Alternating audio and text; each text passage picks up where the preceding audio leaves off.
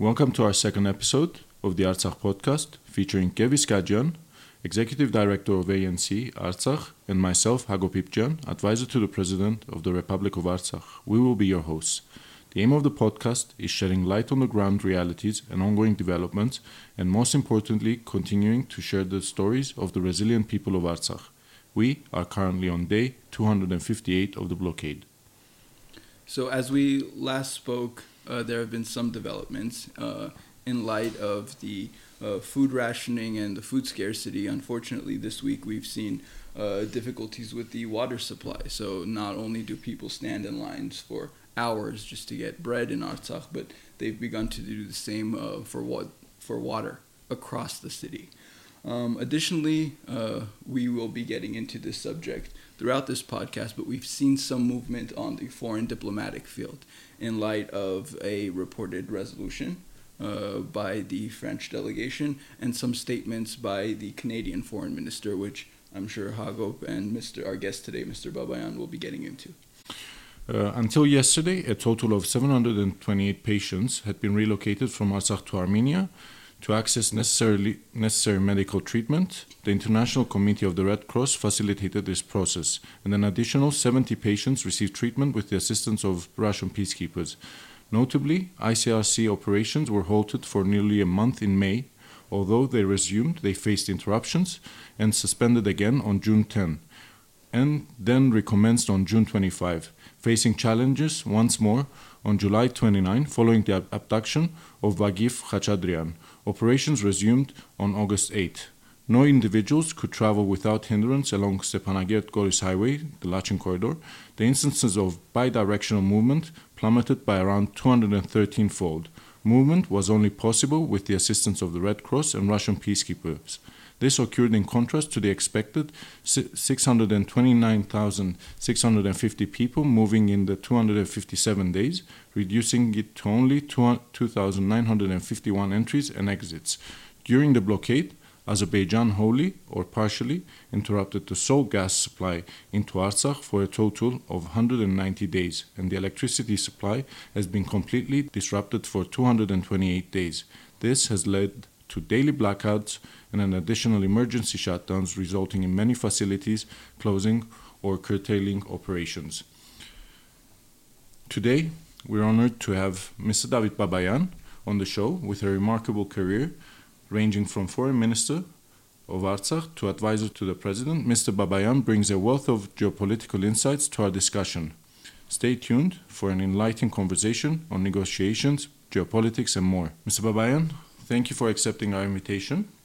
Le Figaro this week reported that France is preparing a UN resolution of the Artsakh blockade, and we wanted to find out with your extensive experience in diplomacy and geopolitics, how do you foresee the dynamics playing out in the UN Security Council regarding France's proposed resolution on the Artsakh blockade?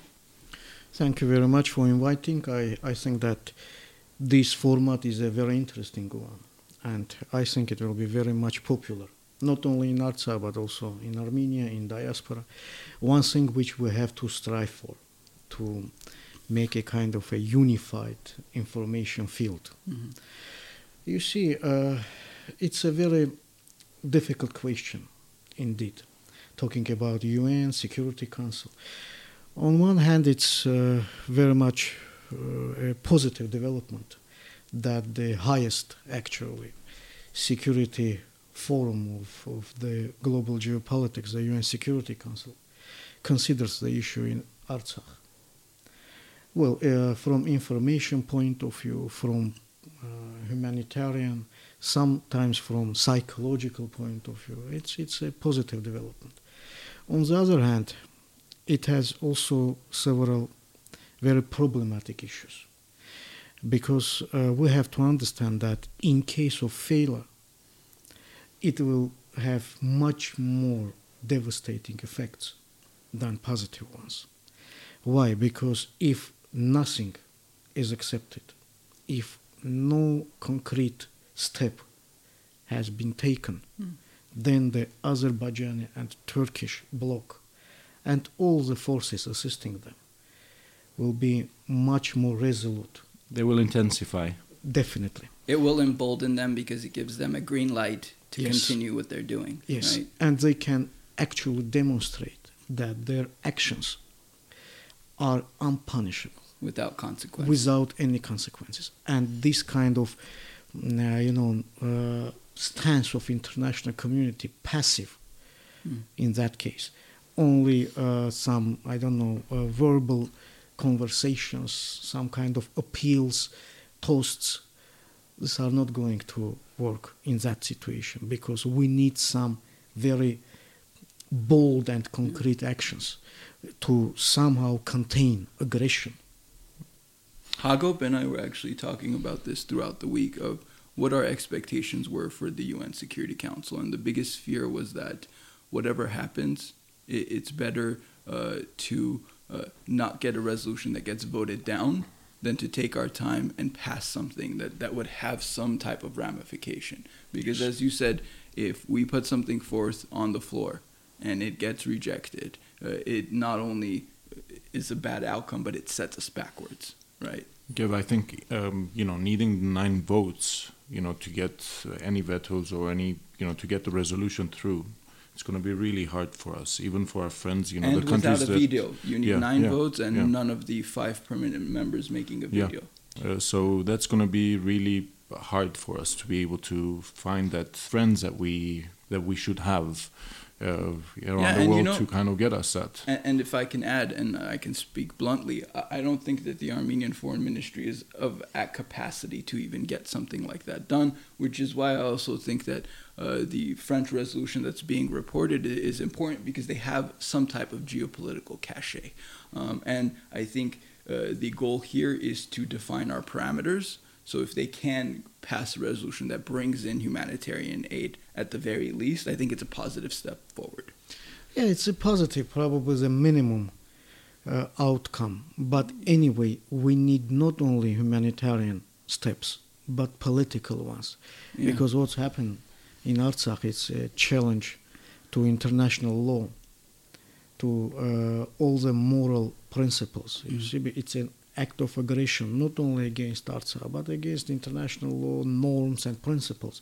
And if this transforms into some kind of, let's say, personal, individual step of France or initiative of Paris, well, it's okay, it's very good, but we have to also calculate, first of all, outcomes, possible outcomes of those things. And the most important thing is that the enemy is calculating. It's also working not to allow any resolution be adopted, especially a binding one. So it's a very difficult situation, and we have to be at least, first of all, work very hard in advance, because preparation is a key factor here, and also think what happens if something goes wrong. Yeah, prepare for the next scenario steps planning. Yes. And that's something on a geopolitical field we need to do. In statecraft we need to do. It's something that we speak about often of, as much as we don't give credit to the Azeris, they think everything through. They think there are a few steps if ahead. X moves here, then this is our, the resulting action. This is our result. And we have to do the same. Absolutely. Exactly. Absolutely. Bringing us to the next question. Melanie Joly, the Canadian Foreign Minister, earlier this week said it is important that Canada play a very important diplomatic role in the region, particularly Armenians facing a real threat in Artsakh. Regarding this commitment, how do you believe non-EU member states like Canada can effectively contribute to peacekeeping efforts and diplomatic discussions in our area? You see, it's also a positive statement, but we need some indeed concrete steps, because Canada, for example, is a state which provides some software for Bayraktar drones. And you know that, and also our diaspora organizations also worked in that direction to ban the export of software and some parts to Bayraktar. Yes, but recently they decided to resume that. Yes. So it's a very good statement, but we need some concrete steps. Let them again ban this kind of supply. It will be very positive thing, palpable. We need punitive measures, is what you're referring to. Some tangible action that shows that Azerbaijan cannot continue business as usual, because we see this all the time, whether it's from the French delegation or Canadian or partners throughout the EU. Very strong statements standing with the people of Artsakh. But when it comes to the requisite action that's needed, we don't get anywhere. And I think now more than ever, it's important for those specific nations, whether it's Canada or France, that are making those statements, to be the first to take action. Because I think it's like a floodgate. No one else is taking punitive measures because they're waiting to see another geopolitical player take that action, put a sanction. I think once we get the first, the second becomes much more easy. Yeah, I think, it's not the time for this romantic, comments or, we don't need statements and anyone's etc. well wishes. Yeah, right? yeah. Enough with this. What we need, as you both stated, is concrete steps. We need concrete steps because we're, at this point of time, we're on the verge of, losing what we have. So we need solid steps from the international community, and those need to be punitive measures against Azerbaijan. And one of the statements that you've made previously, Artsakh can never be in Azerbaijan. Never and never. We need to forget about that. It's not going to happen. Definitely, you see, because there is only one outcome of such scenario. There will be no Artsakh. Mm. And we have to understand this because we live in indeed in a biblical period of our history. Mm. If we lose Artsakh, then it will be a process, a kind of a domino effect, and we will start to actually disintegrate as a state, as a nation. And it's probably the most serious challenge we face, even more serious than the 1915 genocide. Because after 1915 genocide, which was a devastating blow, a catastrophe for Armenian people, but some part of Armenian historical land remained, and some population remained in historical land, and it later became Soviet Armenia or Republic of Armenia, Artsakh to some extent. Now we have to understand that it will be the end of Armenian statehood at all. When it comes to Artsakh, I think it's important to categorize that independence is not a preference for us. It is a prerequisite to our existence. There Absolutely. is no Artsakh that is not an independent Artsakh, that is not a free Artsakh, because anything else, like you said, is the open road to ethnic cleansing and the existential end of this land and this nation. I think, what Artsakh means for the Armenian people, it's a signal of hope, it's a signal of pride, there's a lot of things that come with it. It's not just, a piece of land. Artsakh is a lot more for the Armenian people. And I think, if we lose Artsakh, we're losing that pride. And we see the preparation of what is to come if we lose Artsakh. Today, if anyone is to follow Azerbaijani propaganda or media closely, one term they'll use all the time is Western Azerbaijan. And they have their eyes set on Sunnik, and soon they will have it on the other Marzes of Armenia and eventually Yerevan. And this isn't some alarmist nationalist Armenian take. This is the game plan that not only are we predicting, but we are seeing play out every single day. Azerbaijan is openly, and they're openly, unapologetically stating this.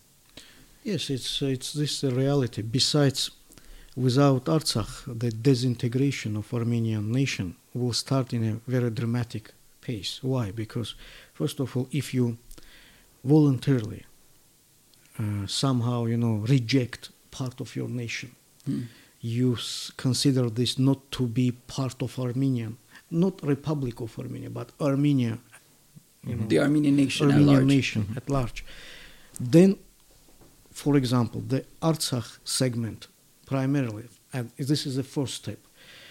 This segment, which is quite large in number, around 1 million people living in Artsakh, some part of Armenia, and also Northern Caucasus in Russia.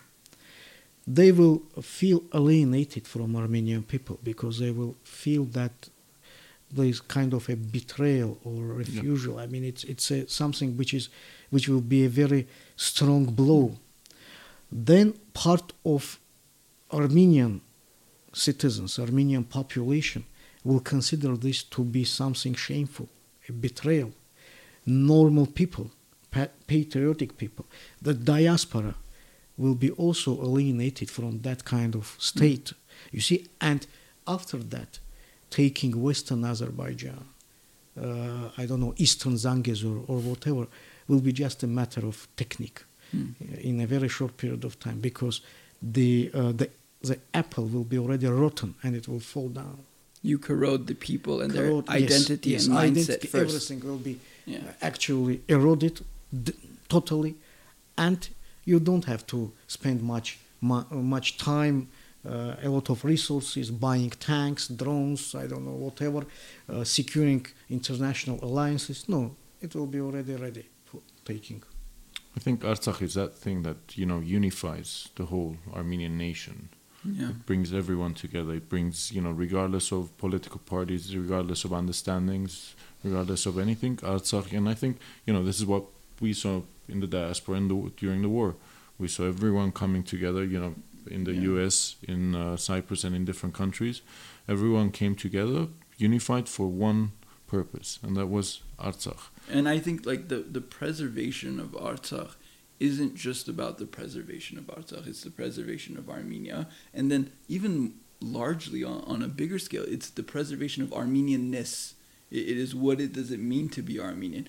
What is our existential future? Who are we as a people? And are we going anywhere? Will we make it into the future? And it starts here. We cannot concede Artsakh because we would be conceding parts of our own selves. You are perfectly right, because we have also to take into consideration a very important aspect of Armenian history and Armenianness. We have kind of a very strong complex of inferiority. Why? Because after the 1915 genocide, this complex started to penetrate into all our, senses, mind, heart, because we were crushed.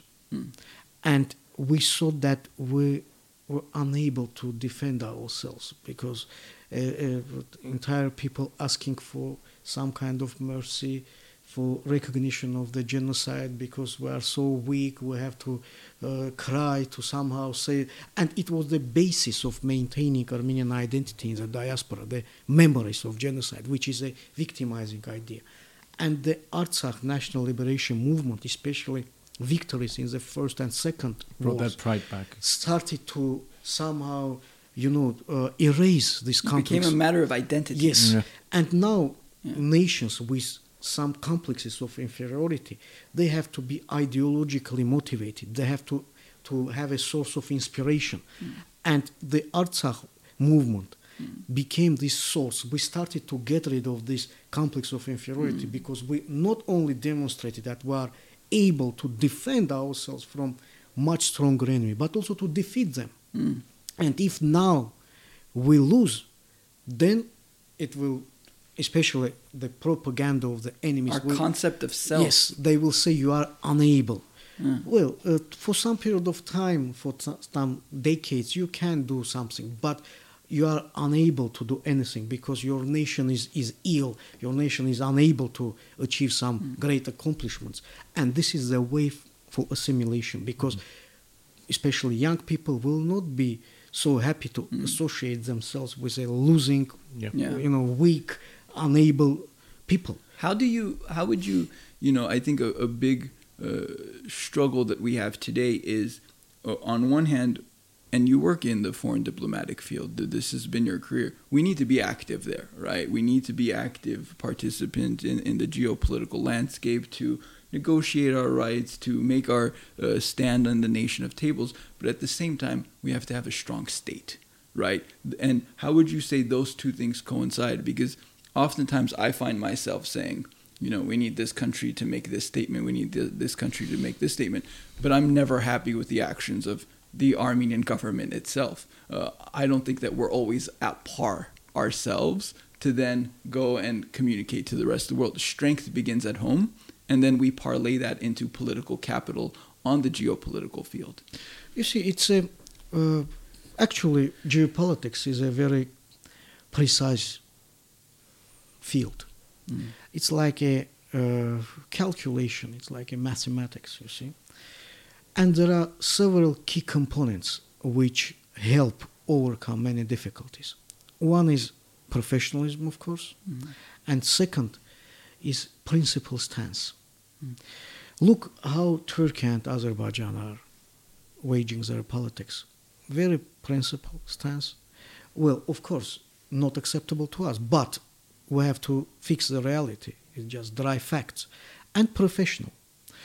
We have principled in their own interests. We're not talking on a moral scale. No, We're not talking about anything. Definitely. Yes, and absolutely. It's a very good comment because now we have entered the era of naked geopolitics.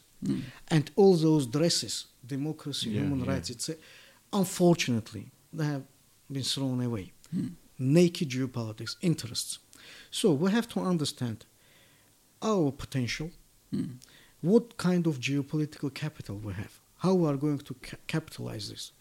And you see, even in this difficult situation, we have quite a good geopolitical assets because the very existence of Artsakh does not allow reformatting the geopolitical landscape of the Transcaucasus or Southern Caucasus. It's a very important asset, but we have to play with that. If we don't play, we need to irrespective of the professional or moral levels, or irrespective of understanding or misunderstanding the situation, the process will go on. So what we have to say that we have a great potential. This means that if we have this kind of potential, this kind of asset, as then we calculate which state is more vulnerable for reformatting the region and work with them at the first hand. And then say who have, among other states, some long-range parallel interests. Yeah. And this is the way how to behave. If we are not, following the principle stance, I mean, you don't have any value moral, let's say. What can you expect from this kind of people? Nothing. So if you are very much strong, you say no, let's say there cannot be anything about the future of Artsakh within Azerbaijan. Nobody is going to press you because they understand that your attitude could matter and could change the real balance of power here. Mr. Babayan, on what you said, which are those countries at this moment of time? Whose interests coincide, if you like, with we ours? have a very unique, indeed, geopolitical assets because we can maintain good relations with states who have bad relations among themselves. Why? Because we are a diasporic nation. It's the greatest geopolitical asset. Only two people in the world have this kind of privilege, so to say. The Armenian people and Jewish people. So this means that we can have and we must have very good, deep, fraternal relations with Russia, with US, with Iran. Just look at the spectrum. I mean, states which have problems with each other, sometimes who are even enemies. And we've done this in the past, right? This isn't a novel concept. This is foreign policy we've maintained for years. I mean, nobody can, not many states can allow this kind of privilege. But if we don't do that, I mean, our society has been divided. There are anti-Russian segments, anti-Western. Instead of being pro-Armenian and make kind of parallels, somehow bring the ends together. This will be a very greatest thing. Because if, for example, just let us talk in a very ordinary manner, if Russia or US, being jealous, they may say, why you maintain good relations, for example, with US? We say, because we have 2 million Armenians there. They cannot argue. And if, let's say, Washington will say, why you consider Russia to be a brotherly country. We say because there are 3 million Armenians. They cannot say anything. But we have to use that asset. Yeah.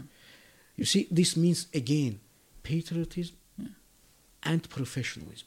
Because if there are people who are not having these categories, these values among themselves, then everything will be in a very bad manner. Oftentimes, especially recently, especially in a heated political landscape, people offer this mutually exclusive concept of either you have good relations with your geopolitical allies or you have good relations with, let's say, the West. And I don't think that those are diametrically opposed. We need to, anyone that says that we shouldn't have strong diplomatic and, brotherly relations with geopolitical nations, superpowers in this field, let it be Russia, let it be Iran, have absolutely no concept of how the Caucasus work. And then those that say we have to, at the same time, completely shun the United States or Europe, where we have millions upon millions of Armenians.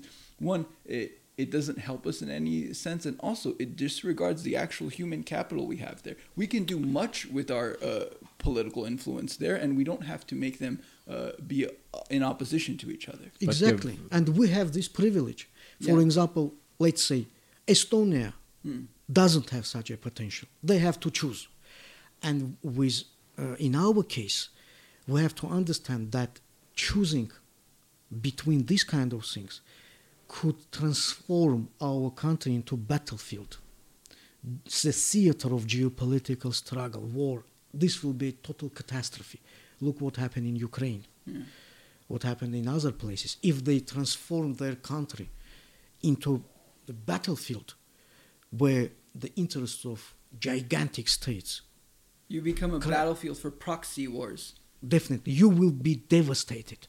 You see, look, let's say, just let us analyze Ukraine. This country had a huge potential, economic, intellectual, everything. Geographical location was perfect. In case they could keep a balance, having good relations with Russia, with West, becoming bridge between them, between Turkey, West, Northern Europe, West, Russia, this country would become a hub, geopolitical. Instead, they became a battlefield. So we have to understand that we have, it's a very unique thing. We can capitalize this, but instead we do everything to become a battlefield. Right. This is something unbelievable.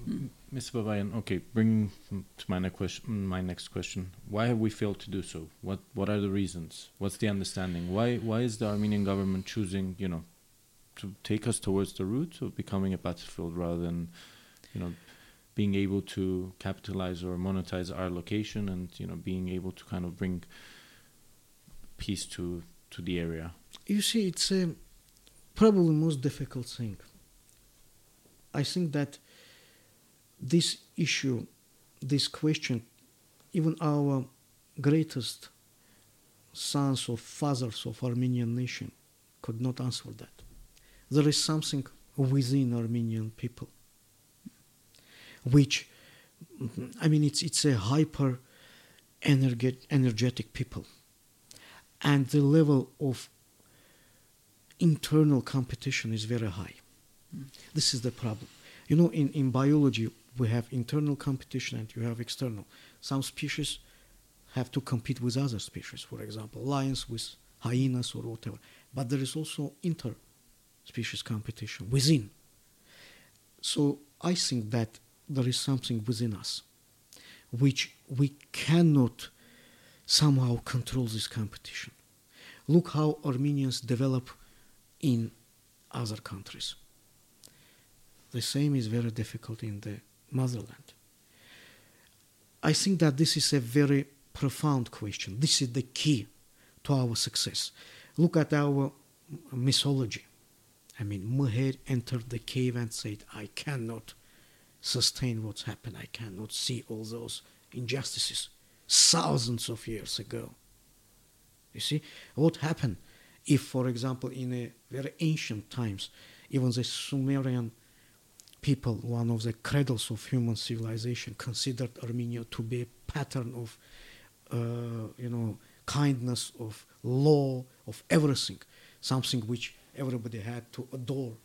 And what happened when you see the history of Armenian people by Movses Khorenatsi, when you see the chapters about the loss of Armenian kingdom, when you just read what was going on at that time, exactly the same as now.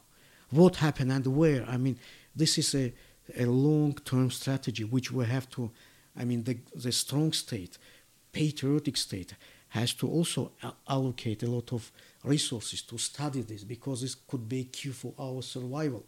But we don't have time now for this kind of things. Now we have to just solve a very concrete steps. But what you said, this is a very profound thing which we have to study and analyze. We have a great potential intellectual, both in motherland, in diaspora. We have to combine them. We have to study whether there is difference in inter-Armenian competition in the diaspora or in Armenia, why there are differences, what kind of differences, in order to understand the key of this disease. But to a certain degree, I wish that hyper-competitiveness that we talked about would result, at least on a level of governance, in a meritocracy. And I'm going to say this bluntly. Today, I don't think the people that are one in charge of the diplomatic negotiation process, I'm quite familiar with the Armenian Foreign Ministry through the decades, and we've had amazing, brilliant professionals in those fields. That's something I don't see today. And unfortunately, today I see folks that make statements to appease foreign powers, to appease some of our enemies sometimes. And if you guys paid attention this last week, on the 33rd anniversary of Armenia's independence, even the Prime Minister of Armenia himself came out and said that we need to be careful with this rhetoric of independence because it might, upset our enemies. That type of rhetoric, one, I don't think it builds confidence in your own people. And two, I don't think you show the type of capacity needed at any juncture, but especially this one. This is, as you stated correctly, Mr. Babayan, one of the most important times in our history. So much of the past and so much of the future will be hinged upon what we do now. And now we need the best, the brightest, and the most Armenian-centric people leading us forward. Yeah, I think Mr. Babayan, in another interview back when he was the foreign minister, he said Artsakhocentric. I really like that.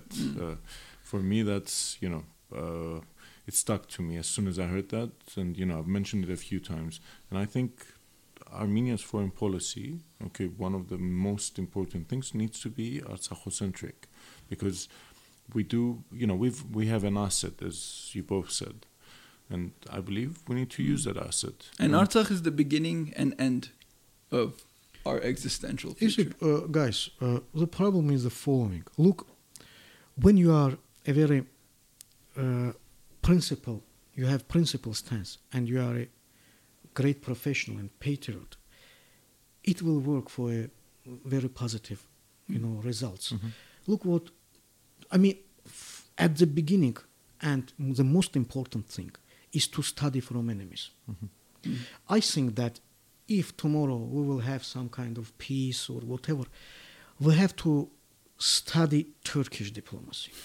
We talk about this all the time. Yeah. I mean, there are various schools of geopolitical struggle, like there are martial arts. There is Turkish school, Western, Jewish, Chinese. You see, these are probably the best, the strongest schools of geopolitical struggle. Russian school, etc. But these four are a very strong one. So, the first visit after being re-elected, President Erdogan paid to Turkish Cyprus.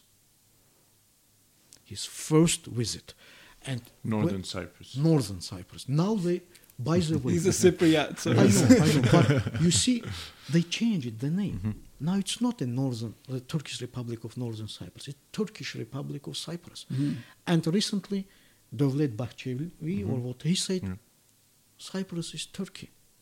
I mean, and this is the most important thing, how they behave. And you saw these kind of meetings, the flags of Turkish Republic of Northern Cyprus, Turkey, everything. The format was totally... They started with Famagusta. The first day was in Famagusta. Yes, and, it was the most provocative, move that they could do. Because by UN, that should have been a dead zone. And they opened the city, and to top it all off, they've put a Bayraktar base there as well. So that's completely. Yes. And then a few weeks later, they announced that we're not enemies with Greece, just to patch up things, and their foreign policy. Excuse me, but it's on T. They know what they're doing, And I always say we need to respect our enemies. They're steps ahead from us. And look, even some signs, some very, let's say, technical things, but they're with deep meaning. So the invasion of Turkish army into Cyprus, the operation was called Attila. Mm-hmm. One of the famous Mongols, Attila the Hun. The Hun, yes. The Bayraktars, Kızıl Elma, one of the recent development. Kızıl Elma, which is a red apple, is a symbol of the conquest of Constantinople. Mm-hmm. See, and everything, because they value even the change of name, from Turkey to Turkey. Yes. So you see everything, and if we don't follow this path, if we follow, we are very much principled, we are patriotic, everybody will pay attention, and nobody will say, okay, you have recognized Artsakh part of Azerbaijan. How can you do that? I mean, it's something unbelievable. We're talking about changing our coat of arms. It's ridiculous. Well, they're doing everything to maintain their national identity, and we're doing everything to lose our national identity. Yes, we can talk about that. We don't have lions, for example, now. No, but let's take the coat of arms of UK. They have unicorn. It's something mythological. Do you guys really? Yes, I didn't know that. And they have lion too, and you don't have lions in British Isles, for many thousands of years. But symbolism, especially we have some kind of symbol which is it's a universal. Let's say the Mount Ararat, which is a biblical thing. Mm-hmm. Yeah. We have presence in Jerusalem, one of the most important. Very few belong to us. It means, and we have to, because we are a nation which inspires from such kind of things. We have to cultivate this kind of things. And I think that's why we're seen as a threat, because they know that if ever Armenians wake up and come together, we can be a formidable. This is a very crucial thing, you see, because they understand that it's impossible to defeat Armenians from outside. But from inside, you have to corrode it from the inside. Yeah, it's a very what you said with the bad apple as well. When people ask me what is the biggest pain that you have, and I would say it's also my biggest hope, the gap between where we are and where we can be and who we can be is so large. So in some degree, to see yourself in this predicament is very difficult. But in another degree, if you look at what it means to be Armenian and the potential that we have on a global field in centers of the earth that are the most important places that, geopolitically, economic, whatever it may be, our potential is through the roof. And it is about finding leadership and instilling the cultural and identity values in people to bridge that gap of who we are and who we can be. Yeah, I think it's one of the things that, we've spoken before. It's like geopolitically, we're in a very good place to be. We Silk Road, let's take it historically. Even the treaties before the war that they were signed, that they wanted the pipelines to pass from Iran from Armenia and etc. All those things, they put us in a really good place to be. But we don't know how to utilize that. We don't know how to use that potential, even historically, and also as a trade nation and etc. Economically and everything. We don't know how to utilize it. Now, see Azerbaijan. Azerbaijan has become, slowly is becoming, an energy, supplier to the West. And slowly, it's, the deals that they're signing, even the deals that they signed lately with Hungary and etc. If you see what they're doing, it's like, because most of my time I read about what they do, because we need to be informed. It's amazing. And it goes to Mr. Babayan's point about what was it, naked geopolitics, right? Out in the open. Today, there's no EU country that doesn't know that Azerbaijan brings in Russian energy exports into their country, and then also pushes out their own domestic exports onto the EU market, and they do that to supplant one another. Everybody knows what's going on, and they let them do it because interest today on the global scale, and maybe interest always, have always spoken up louder than any of these perceived principles that we talk about. And this is a game that they play. Yeah, and this is a game that they play out in the open. There is no concealment. Yes, but let us also analyze some differences. Look, Azerbaijan is capitalizing its geographical position and natural resources. We have much more important soft power component, which they lack, because they can transport some oil, gas from Russia, from other countries, make some money. This is their source of geopolitical capitalization. But they don't have a lobby, a diaspora. They don't have this kind of soft power, which can balance, which can bring energy, geopolitical, political assistance. This is why their main target is to destroy our soft power within, identity, our morale, our values. Because without that, from pure, let's say, material point of view, we are much, much weaker. And this rift between the diaspora and the homeland, which unfortunately the Armenian government today is aiding in that process of making it seem like we aren't one unified nation across the globe, but there's this discrepancy. Yeah, I think moving away from the traditional, being political parties or the church. Yes, we have to understand that this is an immense power. Yeah. Because we can have this kind of, strong positions within. You see, Armenia will be never, in foreseeable future, be able to defend in material terms itself from, let's say, Turkey or Azerbaijani combined attack. But because we have soft power, we can balance, and this aggression will never happen. You see, this kind of potential, neither Turkey nor Azerbaijan possess this kind of potential. But do you think this is guided by other foreign entities, like, for example, Israel? Because if you look at how Israel, dealt with Palestine. Well, definitely many countries have been involved in this politics. And this is natural because their interests, existential interests, are also somehow here too. But it means that instead of blaming somebody, we have to learn from them. How they are going to do that, how they are playing these games. And this is something very important because we have also very substantial presence both in Israel and Palestine. We can use that. Armenian people are very talented. I mean, our compatriots, they can learn Hebrew, Arabic, different languages. And you see, can you imagine what kind of potential we have without investing much resources? For example, Azerbaijan, how they are going to learn Hebrew or Arabic? Only, investing money from oil, bringing some teachers, professors, whatever. But we have there people who... We have the human capital. For whom, let's say, Arabic or Hebrew can be a mother tongue. Millions of people we already have. With Armenian, yes. Yeah. You see what kind of... How much strength we possess in case of correct utilization of this capital. This is why we have to understand this. What kind of potential do we have? And diaspora, Armenia, Artsakh, they should be and must be together. Yes, with all the drawbacks, problems within, but if we construct, let's say, a correct path. National agenda, yes. Yeah.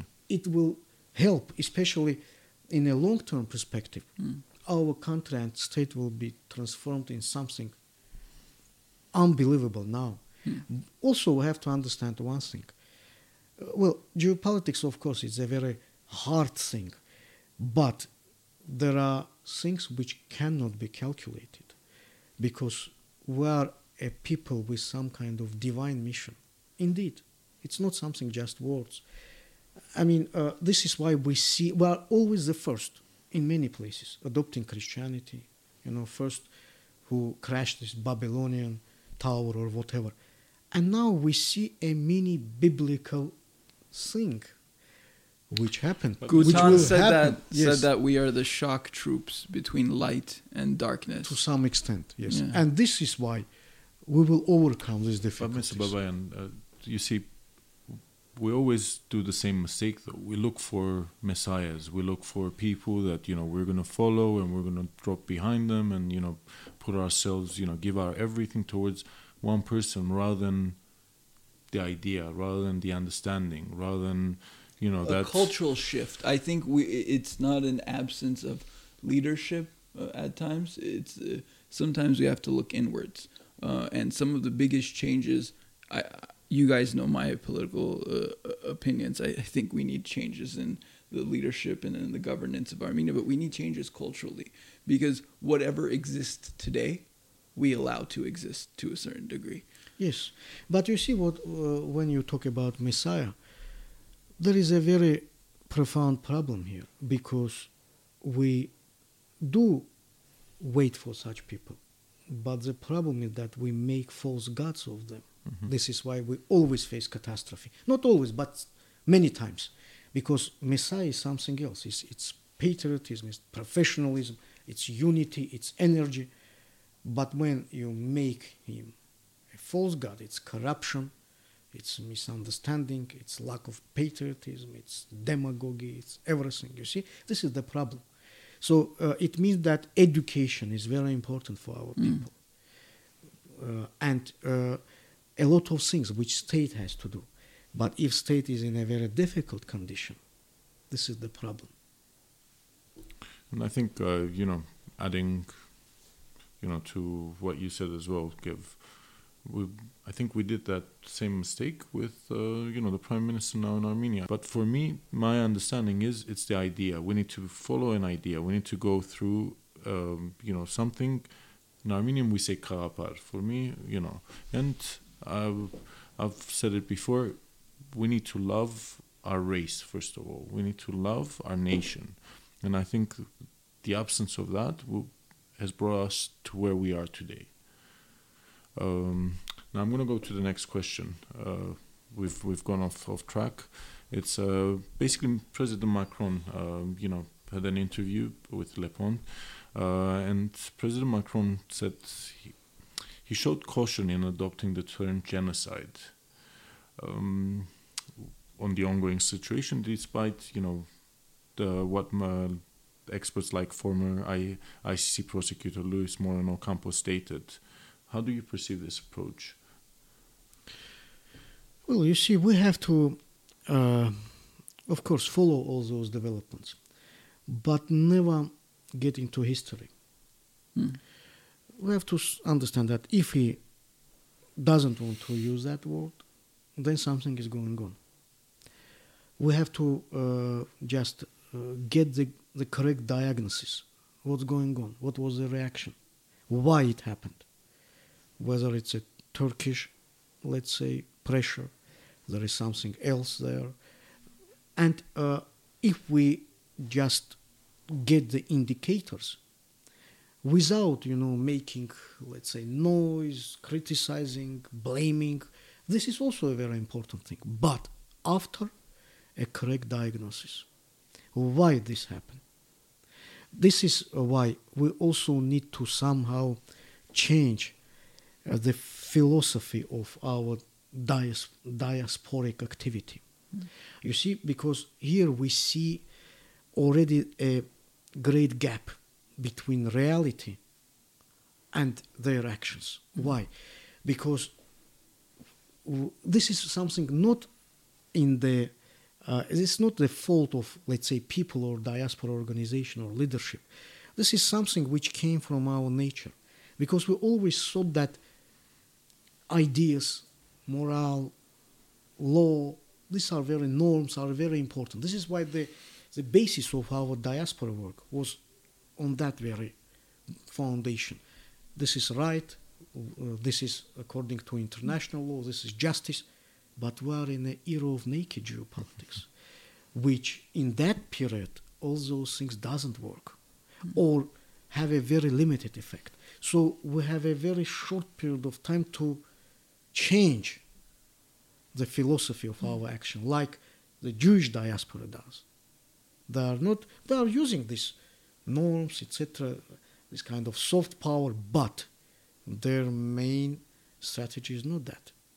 So we have to change that thing, because if we cannot adapt, then we will face much more difficult challenges in the future. I think that's a great point, that we have to follow these developments and diagnosticate accordingly. At the same time, I would also add that no foreign leader is a authority figure on either our history or our present, and because Macron or the president from Mars or whoever else made a statement, we cannot base our reality on those things. So we work with our allies wherever they may be, but they do not define our reality at any point. Yeah, but I think it's interesting to look into why, there was this... And I think the coming weeks will tell. Yeah. We will see why, and then we can appropriately, with the right type of accountability, address that issue. Yeah. Well, I think this brings us to our end. I want to extend heartfelt thank you. Thank you for being with us. It's been a pleasure. A special thank you goes to Artsakh TV, 301, and Artsakh Radio for providing us with this platform to have this important conversation. To all our listeners, we sincerely appreciate your time and attention. We want to let you know we're committed to continuing this podcast journey, shedding light on the ground realities and ongoing developments, and most importantly, continuing to share the stories of the resilient people of Artsakh. Stay tuned for more episodes as we embark on this journey together. And you guys can find us anywhere podcasts are found: Google Podcasts, Spotify, Apple, and even our YouTube and Facebook pages. Continue this journey with us. Continue having these really in-depth, amazing conversations like the one that we had with Mr. Babayan today. And stay with us on this journey. Thank you. Thank you. Thank you.